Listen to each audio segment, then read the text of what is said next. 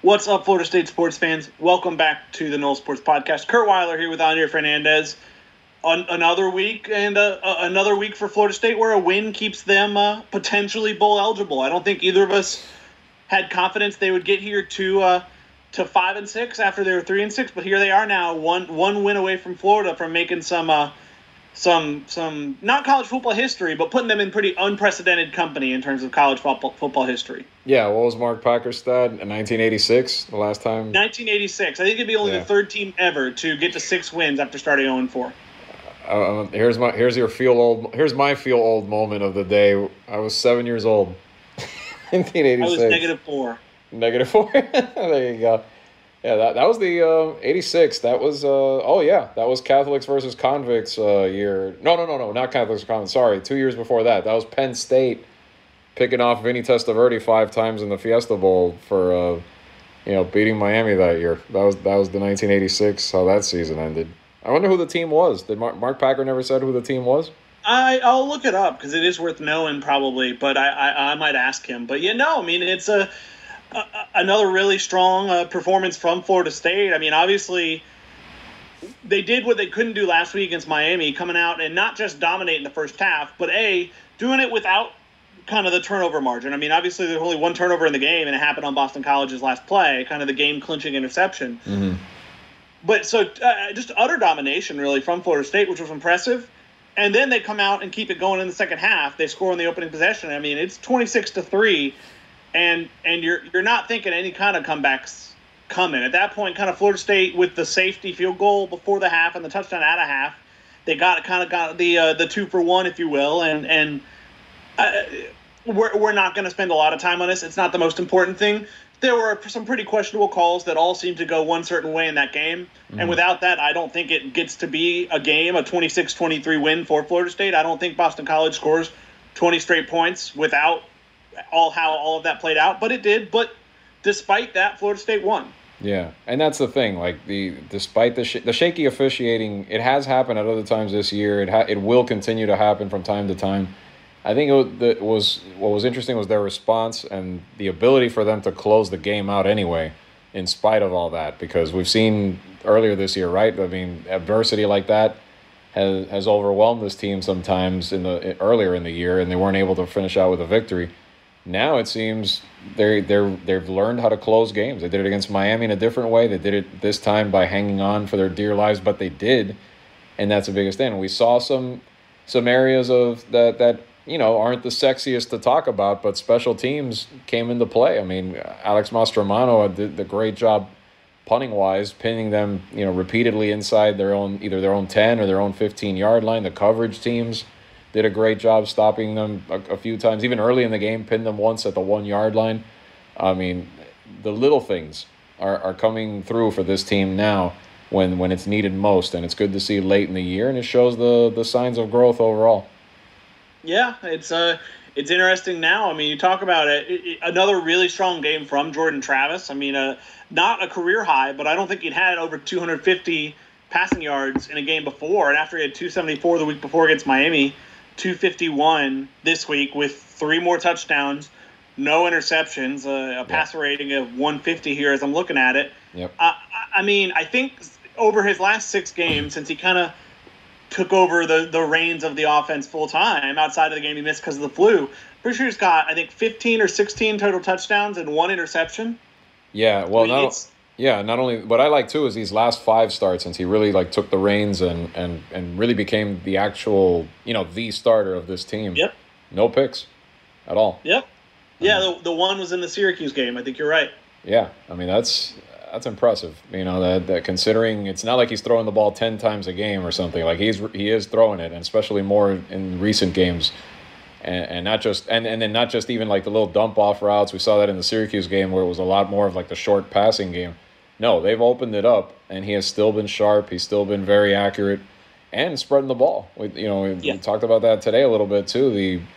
The fact that 10 different pass catchers on this team each of the last 2 weeks, and 11 guys have scored touchdowns this year. I mean, you could say, yeah, they don't have a clear-cut number 1 receiver, but in a way, that makes it harder on the defense because they have to account for pretty much everybody. just keying maybe on the one superstar receiver that you have to get under control. This team can spread it out to anybody in the passing game, and that makes them that more dangerous. Yeah, no, I mean, you've seen that growth. I mean, we've heard about the growth, and you've seen it of late with Jordan, and you see the reads. I know they said the touchdown to Andrew Parchment, I think, the set up the game winner against Miami was, I think, Kenny Dillingham had his fourth read on that play, that he went through three others to get to that. You see the quick passes, and that's really a new part to the game that hasn't always been there before, and what he's been able to do there. I mean, it's the roller coaster of whether Jordan Travis, whether you kind of think he's the future or not, of the position for Florida State continues. And I mean, I think definitely now we're in the middle of definitely. I think you're with the growth you've seen, with the fact that he's really only coming to his second year, if you projected how much he's played, I think we're riding the high again of seeing that potential. I think as much as Jermaine Johnson's been a great story for them this year, and by the way, whoever's listening to this, check it out. Curt wrote a good story on him this week. Got a chance to talk to him one-on-one, some good stuff about just his journey to this point and the impact he's made. But, I mean, one of the biggest – Travis's evolution, on the offensive side of the ball is the story of the year. I mean, you look at – and a story that'll keep going beyond this season because, I mean, you look at – just everything we're talking about, all these little factors of just the way his game has developed, the way he's grown, the way he's matured, everything, just feels so much more comfortable playing the position now than he did just 2 months ago. I mean, not even before the season, even within the last month, it's just every week you see it develop a little bit more where we're going, wow, he wasn't making that play before. Wow, he wasn't making that read before. He wasn't doing this. And it's great to see for him and yeah, definitely for the future of the program, because as we know, they have a couple of pretty good recruits coming in from what we know, but obviously those are still unknowns. How are those guys going to pan out? For this moment, Jordan Travis has the keys back there as the starting quarterback, and the better he gets, is only going to have such a positive effect on the program going forward. Yeah, I remember I asked Jordan kind of after the game. I asked him about that was the second straight game where I would say he outperformed the other quarterback, even though he was definitely the quarterback that entered with less acclaim, both against Miami and Tyler Van Dyke and Phil Jerkovich at Boston College. This week, there are definitely some uncertainties about Florida's quarterback situation, obviously, with the report that Emory Jones got hurt in practice and seems questionable for this weekend. But whichever one of those two it is, it's undeniable that I think you feel better about Jordan Travis. Obviously, Anthony Richardson had some real strong moments early in the season against lesser competition. But I know his first career start against Georgia, and I'm by no means comparing Florida State's defense to Georgia's, he wasn't quite ready, it seemed like, for that level of competition. If it is Anthony Richardson, it'll be interesting. The big playability might be a little bit there, but he's also been pretty mistake-prone, as you would expect from a freshman who has limited playing time. So how much of an advantage can Jordan be against a very up-and-down Florida defense? 73 passes, I believe, or pass attempts, and 5 interceptions. Not a good rate. I'm telling you. No, I don't care it's not unexpected. Yeah. No, I know, but then the team as a whole has been very turnover prone this season, especially because of those quarterbacks. I mean, Emory himself, 10 interceptions, and then a stat that jumped out at me too. I know he's thrown 18 touchdown passes, but 10 of those have come against Samford and Vanderbilt. Not exactly. I mean, and ironically, funny enough, the only 2 victories Florida's had during this skid that they've been on, losing 5 out of 7. So, I mean, definitely an opportunity for this aggressive FSU defense to do something, in this game to be disruptive again and potentially cash in on some mistakes. It won't be too easy, though. It bears mentioning against a Florida offensive line that's allowed just 11 sacks all year. I think one a game on the nose. And the running game is good. Yeah, the running game is good. They're deep in the backfield. They have several solid running backs that can be explosive when they have the football. And Richardson himself can make plays with his legs too. Let's not forget. So it's going to be it's going to be up front as usual. But again, that's FSU's strength, is up front, that defensive line, and how great they've been this year.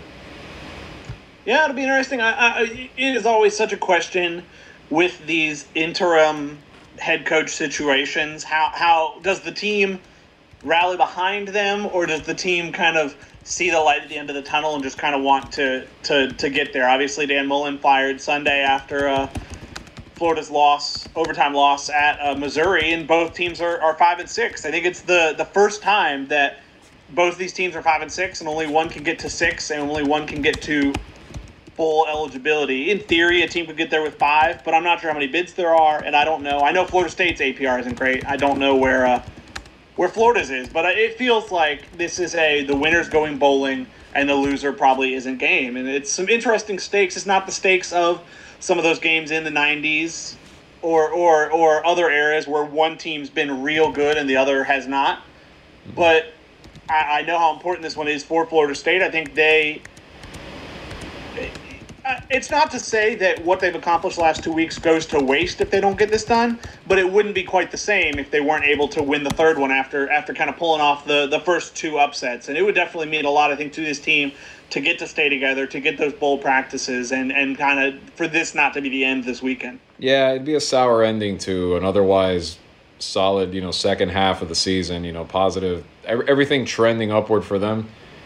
It'd be, you know what I mean? It'd be regrettable to end it on that kind of a note. It almost feels like you want the ascension to continue and at least finish with this, regardless of what happens later in the bowl game. I think the bowl game itself, just actually having it, and all the perks that come with that you mentioned, like the extra practices and just the payoff, getting there, everything, yada yada, all of that stuff, I think is already a victory in itself for where this program is right now. Even if they were to lose it to whoever they'd play. But this just would leave it would leave a sour taste in their mouths if they can't get this done, especially against the rival team. And, especially look at how much the Miami victory did for them. I mean, imagine how much this one would too. Well, and it bears mentioning, they didn't seem to enter that Miami game kind of too hyped up where it was a problem early. Obviously, they jumped out to the lead. And then you worry a little bit about, is there a hangover effect at Boston College? There was not at all. I mean, they got out to an even more impressive lead in that one. So it has been interesting. I mean, this team, the bits of success they'd had before the last few weeks hadn't always handled it especially well. So even the bits of near success, like the loss to Notre Dame, it didn't seem like they handled that too well. But they have of late, and it feels like, I think you get the feeling from this team that they are entering this game hungry and aware of the opportunity, but I don't think they're overly confident. I don't think by any means they're taking this Florida team lightly because of the circumstances or anything like that. I think they just prepared. They know what's on the line, and I'll be interested to see if Florida can match that response, because I think it's going to have to.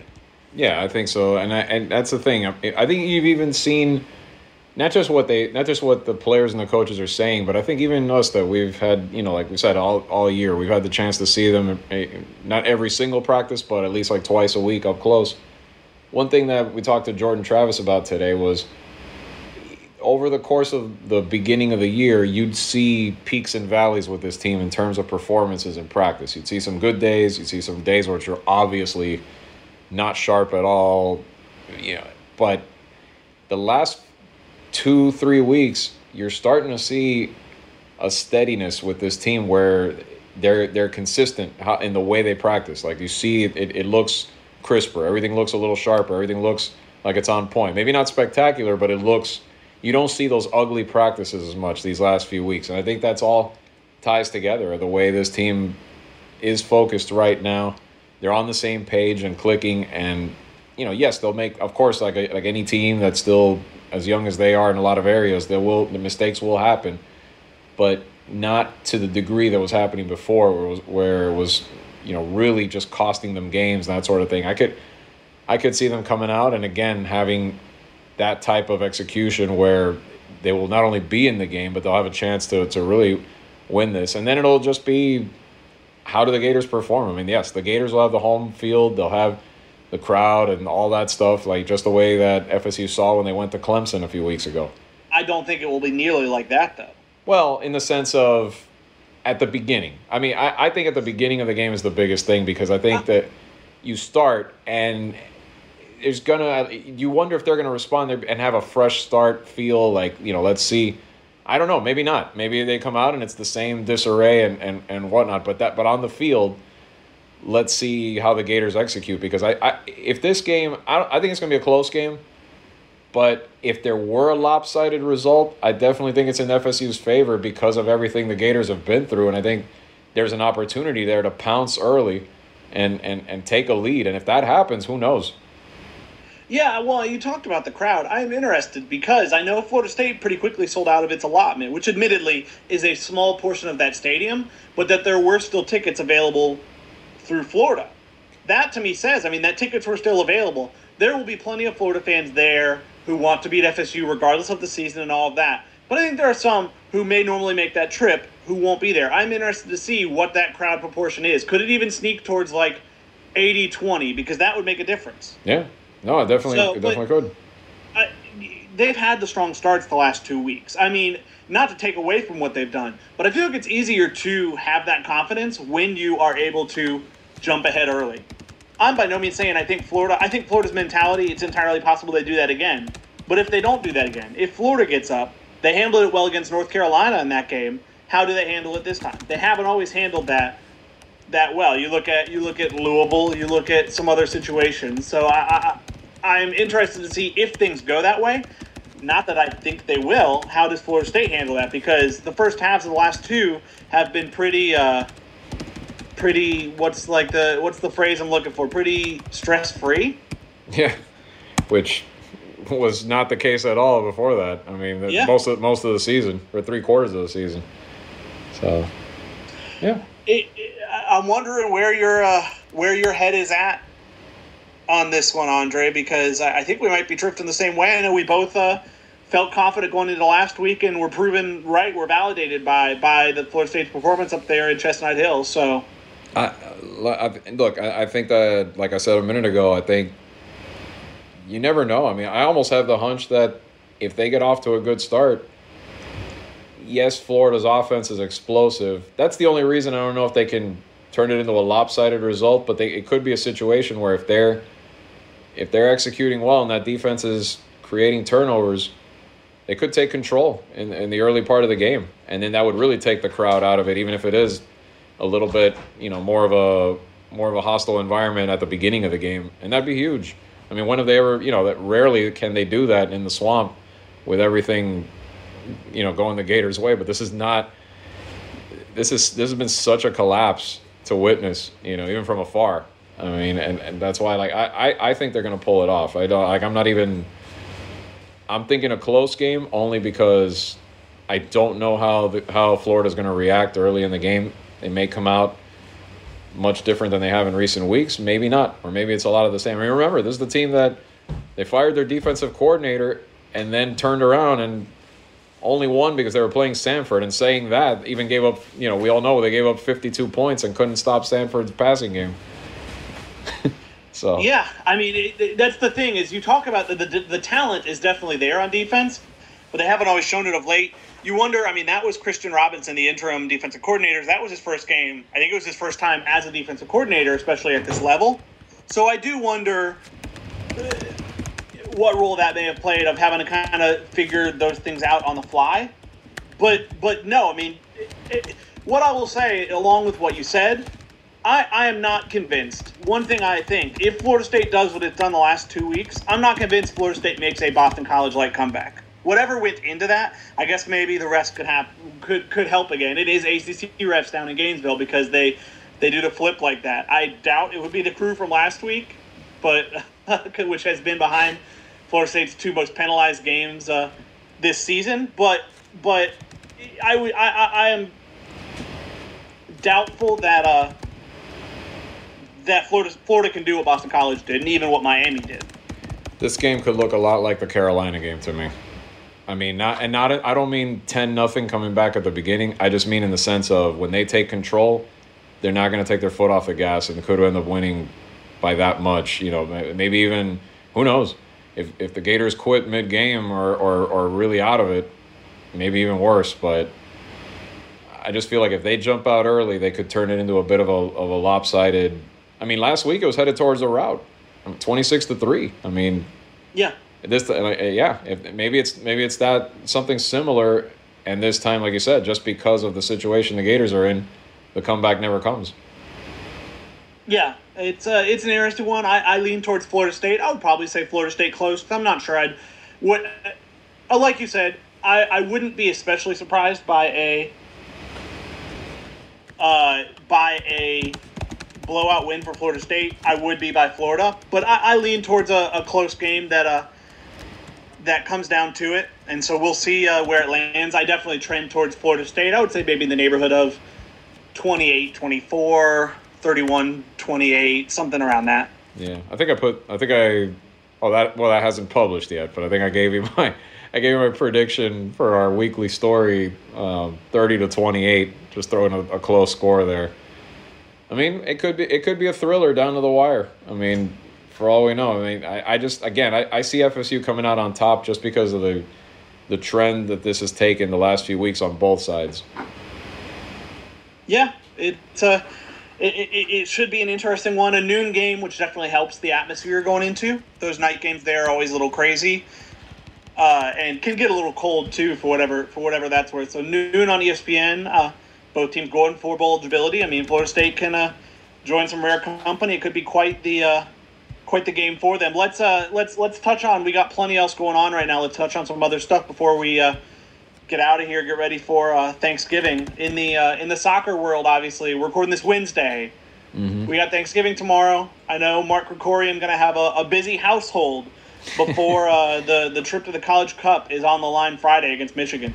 That's right. He it made me think of the scene in Ted Lasso when everybody starts showing up at Higgins' house over and over, and like all the players, and because as we know, Coach Krikorian's squad has a very international squad too, and he was talked about how, for some of them maybe they haven't had like the traditional American Thanksgiving before, so what he's been doing for years is whenever they're still playing this time of year, which is probably 2/3 of the time or more, he'll invite the entire team over to his house. Him and his wife will make dinner, set the big table for everybody. And it's cool because they have the team bonding there. I mean, I know a lot of teams do stuff like that, but it's kind of cool that they personally host the team, year in and year out when they do that at this time of year. As long as, obviously the team's still playing, like I said, and everybody hasn't scattered yet. But, that they'll do all of that and then turn around Friday afternoon at 2:00 and face a pretty good Michigan team. But again, like in my head, I'm thinking, all right, I'm going to talk about Michigan and how good they are and how stingy they are. I think they've shut out 4 or 5 opponents in a row, if I remember correctly. But then it's like I have to remember FSU just seems to be on another level. I mean, watching the game the other day against Pepperdine, the Pepperdine coach, it was only a 1-0 game. And Pepperdine really slowed down their attack for the most part. They got FSU got the goal within the first 5 minutes, and then it was back and forth, pretty much a stalemate. But even having said that, he pointed out something that it was almost like I've observed this throughout the season, but hearing a coach put it into words and kind of say it was interesting. Not just the fact that FSU's players are so fast in the open run and the flow of play, but just in their decision making and like little things they do just when to avoid defenders, to make the quick pass, to make an adjustment on defense. Everything is done fast, and that to me, like I've been seeing that the entire season. He was right on point. That's the separator. When I asked him like, why are they so good to you? And his thought was, they just have those athletes that can just do everything one step quicker, every little move, everything. And that's why they've been able to be so much better than almost every team they've played this year. And I don't know if Michigan is that close to them in that regard. We'll see. But, this team's been so dominant, and it just feels like they're just one win away and on their way to a potentially another national championship. I mean, we'll see. There's still some good teams left. I mean, if they get out there to California, the first match right off the bat could be almost like a payback match, really, one way or the other, because it'll be either Duke, who beat them, the only team that's beaten them this year, or it'll be Santa Clara, the team that beat them in the championship game last May. So at Santa Clara Stadium. At Santa Clara Stadium. So if they get there, yeah, they'll be the home team. So again, that'll be interesting out there as well. Yeah, I not to take away from Michigan. It's a credit to Michigan, which I know has never been to the College Cup. They're kind of playing for that first time. Mm-hmm. But the Big Ten is by no means a bad soccer conference. There are some good teams there. Wisconsin's always right there. There are, I know, a couple others. But, I mean, the ACC is kind of just especially women's soccer conference. I can't really speak to men's. Haven't covered that because Florida State doesn't have a team. But on the women's side, I mean, when you look at just how consistently the top 5 is peppered with ACC teams, and it will be interesting to see how Michigan definitely rises to the occasion against a definite step up in difficulty in Tallahassee. Yeah, I mean, the interesting part is this tournament's been pretty wild in terms of upsets, and Virginia lost. We saw North Carolina exit in the first round. So speaking of the ACC, the only survivors right now are FSU and Duke. When some people even thought maybe, who knows, maybe the ACC even gets 3 out of 4 in the College Cup, or even all 4, as strong as they look during the season. But you may have the 2, but a lot of them have fallen. And it was interesting. Mark Krikorian talked about that. He's like, he was saying how we really haven't seen the full effect of what COVID has had on a lot of these teams. You wonder if a lot of the after effect of playing so close to each other. I mean, they just finished last season in May and then had to turn around quickly and play this season. How has that affected a lot of the teams around the country? And maybe that's why you're seeing all the upsets. So what I'm getting at is it makes you appreciate just the system that he and his coaches have in place, and what the players at FSU have been able to do to stay on point and not let that, at least up to now, not let that happen here, where this team has remained on track. They had a little bit of a setback right at the end of the regular season, with a few players out, but they were able to rebound, win the ACC, and now look like they're clicking at the perfect time, playing some of the best soccer they have all year. So it's pretty remarkable. Yeah, no, they are a sight to behold. It'll be interesting. What kind of challenge can Michigan present? I know Mark Krikorian talked about how they definitely are somewhat similar in style. So that's always an interesting clash. When both teams want a lot of the ball, it always makes for an interesting soccer match, to be sure. In the basketball world, obviously, this is, before you get to like the postseason, this is like the week of college basketball watching, feast week, with so many of those tournaments and so many great games. Obviously, the men already done with their tournament and now play Boston University tonight.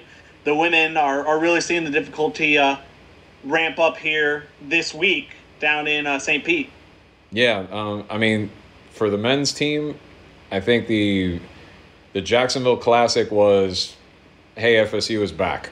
At least stylistically, what they did. This is what Coach Ham and those guys really needed to get back to just that style of just that aggressive pressure defense, turning that into scores, the balanced offense. They looked like themselves again in both games against Loyola, and then later in that final against Missouri. Missouri never had a chance. They jumped all over them in the first half, forcing that same formula, just on the defense, turning that into offense. And you saw glimpses of some of the new guys there. Cameron Fletcher looked great off the bench. You had your staples of the guys that you're going to rely on, like Malik Osborne had another good game. Raekwon Evans, 6 assists, had a good game. But some of the new pieces that they're in there, Tenor Ingram has had a couple of starts after he was out the first couple of games. He played well. This is that adjustment period kind of showing some results finally, and little by little, they'll get it. They look like they can get it rolling, and it'll be just in time, obviously, for ACC play. And even before ACC play, I think we've mentioned it 3 weeks in a row. I can't wait for that Purdue game, because the two teams I've seen so far from watching a lot of different college basketball games, Gonzaga looks unbelievable. What they did last night, they took apart UCLA, and if they had no business not winning it. I know they ran into a great Baylor team last year, which was unfortunate for them, but just like last season, they have no business not winning it this year. They're so loaded. But Purdue, where I'm getting at in relation to FSU, that Purdue game, that FSU, that trip they're going to make in a week, that I can't wait to see how they match up against them, because that team looks stacked right now. It looks like a legit Final Four contender. So if FSU measures up pretty well against them, that could be a good sign. Yeah, no doubt. I mean, it speaks to there, like you said, with so many new pieces. It's going to be. We talked about the roller coaster with football at the start of the year. The roller coaster with the men's basketball team is very much there. I think a promising development is how well they continue to defend. Really, outside of that one stretch in the Florida game where Florida just kind of got hot and took that game over late, they've been impressive defensively all year long. Even in that close game against Tulane, the defense was not the problem. It was the offense. If they don't get out in transition, if they get stuck in the half court, they can get their feet kind of stuck in cement sometimes and struggle to generate. But this month is going to be big for them. I mean, not just the challenges they'll face and how they'll get them ready for ACC play, but just, the consistency of playing more and how much can they grow this month. Because once the ACC starts, it gets tough consistently in a hurry. There's obviously a couple games you look at as quote-unquote easier than others, but we've seen with the ACC in basketball, any team can beat any team on any night. We've seen some Duke's teams lose to teams they have no business losing. So once it gets to that, it really gets going. So it speaks to how important this month is for them. Yeah, no doubt. And the transition game you mentioned, this game, that was another thing that looked good. Like, finally, their defense was creating those opportunities to run the floor a little bit more and get some quick buckets, and they showed that. I think even more in the Missouri game than in the first game. I think that was part of why they jumped ahead so quickly and took a big lead at halftime and really controlled the game from that point on. That's some of that and the outside shooting was some of the stuff that was missing early on that they're trying to get. But yeah, you're going to have those tests twice a week, for the rest of the year once you get into conference play, and you just can't let up. Even against the bottom feeders in the conference, they're all going to be gunning for you because they know that you're the team to beat, or one of the teams to beat in the conference, and that could be their season. So they'll have to keep alert at all times, and you'll see, they'll have their moments, guys get banged up and whatnot, but I think the fact that this team, what helps this team all the time is that depth and having so many options when stuff like that arises. No doubt. It's switching gears to the women's team. Obviously, like I said, they are still perfect. They're 4-0, four pretty comfortable wins in the end. Not always in the journey there. Some of them a little more adventurous than others, but 4-0 nonetheless. And now heading into a tournament that could really test them this week down in St. Pete, starting tomorrow with BYU. If you want some Thanksgiving watching tomorrow night at 7. Yeah, it's going to be on Flow Sports, I believe, which you can get online if you want to watch those two games. BYU, not ranked, but 5-0. Should be a good test for FSU. And then potentially could end up facing West Virginia, which a team that is ranked, I believe, around 22 right now. So you could have a top 25 matchup in the finals of the St. Pete Classic. And, for FSU, for the women, the inside, those front court players have been really good so far, but I think getting Morgan Jones on track, she's the key to this team. I think one of the most talented players they have, the veteran. She can do a little bit of everything, from just the mid-range, from the outside, can play well in the post. She got into a rhythm these last couple of games and really started to see her be more effective on the offensive end, and I think that's where it was good to see that early, because you want her to be in top form once this schedule starts to ramp up, which it will with these games, and then later on as we get into the new year. And really right now for Coach Semrau, it's getting a lot of these freshmen some of that important playing time. We've seen Omaria Gordon get that in the last few games. I got the chance to do a story on Michaela Timpson, and she's going to be a really big factor, I think, in that front court with the players like Valencia Myers, with River Baldwin, the bigs that they have underneath, which is going to be really the strength of this team. So the more experience they can get now, the better, because again, like just like the men, those ACC schedule for the most part is pretty unforgiving once it gets rolling. Yeah, no, you look at a couple.